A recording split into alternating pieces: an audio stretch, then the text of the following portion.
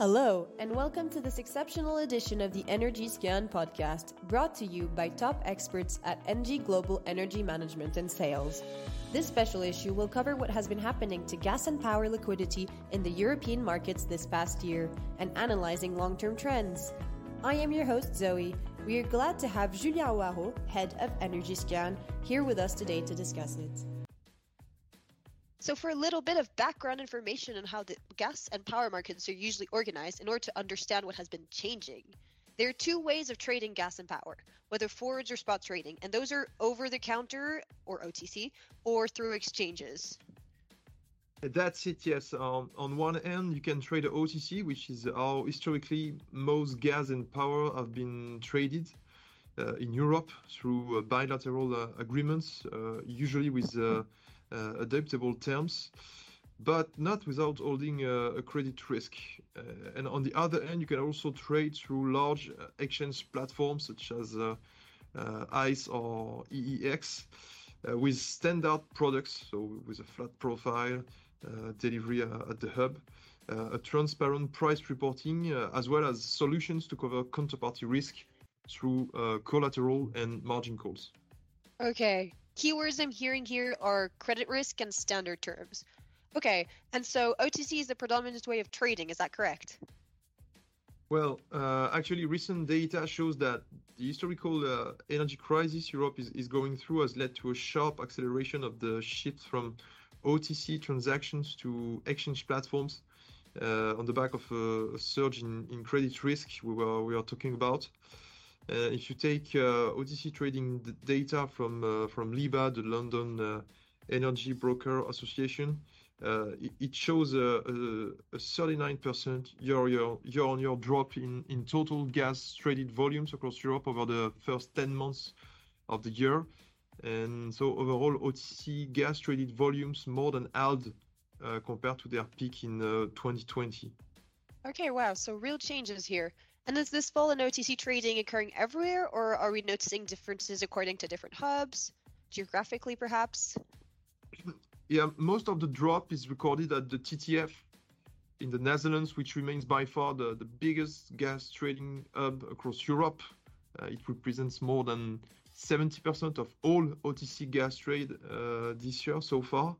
It's actually interesting to notice that OTC traded volumes oppositely reached record highs at the French PEG, while they increase at the British NBP and the Spanish PVB as well. And this can be largely attributed to an historical surge in LNG imports across these three countries this year. All right. And can similar trends be observed for power? For power trading, the fall in traded volumes is global and probably due to a combination of record intraday volatility levels, a surge in trading costs on exchanges, and the collapse of multiple power retailers since the end of 2021. Most of the drop is located on the German power market, which remains by far the largest power trading venue in Europe. It represented 65% of all OTC power trade this year so far. Okay, right. And which kind of market players are active on the natural gas market? So, according to ICE data, that would primarily be speculative players, followed by utilities and producers, and then credit institutions like banks. So one interesting thing we have been noticing is that the share of speculative players in the total open interest, which, for reminder, is the total number of outstanding derivative contracts, such as options or futures, that have not been settled for assets. This share has significantly dropped from almost 32% of long positions held by speculative players in April 21 to only 4% of long positions at the end of October 22. And in addition, we see across ICE data that something else has been drastically falling. This is the average size of trading positions. It plunged to its lowest level since 2018, at least. And now positions are largely held by commercial undertaking, meaning unregulated players such as utilities, producers, industrial buyers, etc. All right, so if I understand correctly, what we're witnessing is a continued predominant share of the natural gas market players that are continually speculative players. But if we focus on the total open interest, then their share and the size of their positions have both fallen by a lot. Is that correct? Yeah, exactly. It means that speculative players are no longer playing a significant role in setting the price trend anymore on the TTF ICE, notably. And their role seems mainly limited to provide intraday liquidity. And overall, with this plunge in OTC trading activity and the relative stability of exchange trading, we estimate that around 2/3 of all gas traded volumes are now performed through exchanges in Europe. Okay. And so if you had to apply all of this information to the power market, what would you apply?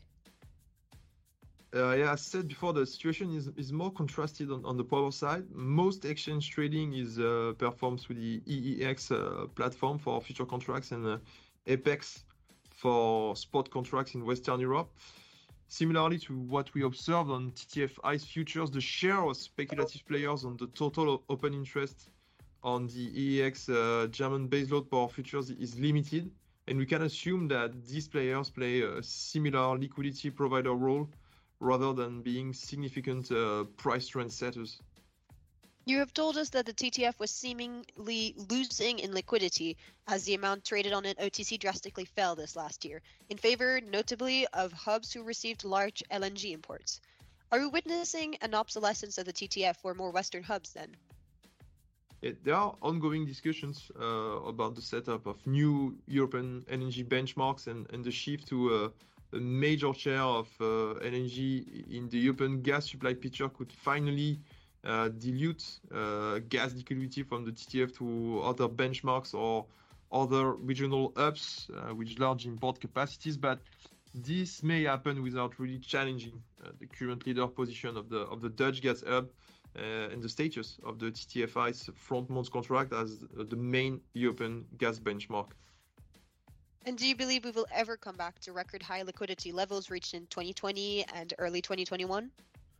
Probably not before several years, as gas and power supply in Europe is likely to remain tight, and demand reduction looks unavoidable to physically balance energy systems, which should mechanically reduce trading activity on the back of relatively high volatility levels compared to previous years. All right. Thank you for all these insights, Julian. For a summary of the key takeaways and how gas and power markets have evolved in the past year through this energy crisis, we find that we've noticed a large shift from OTC trading to exchange platform trading due to the growing counterparty risks.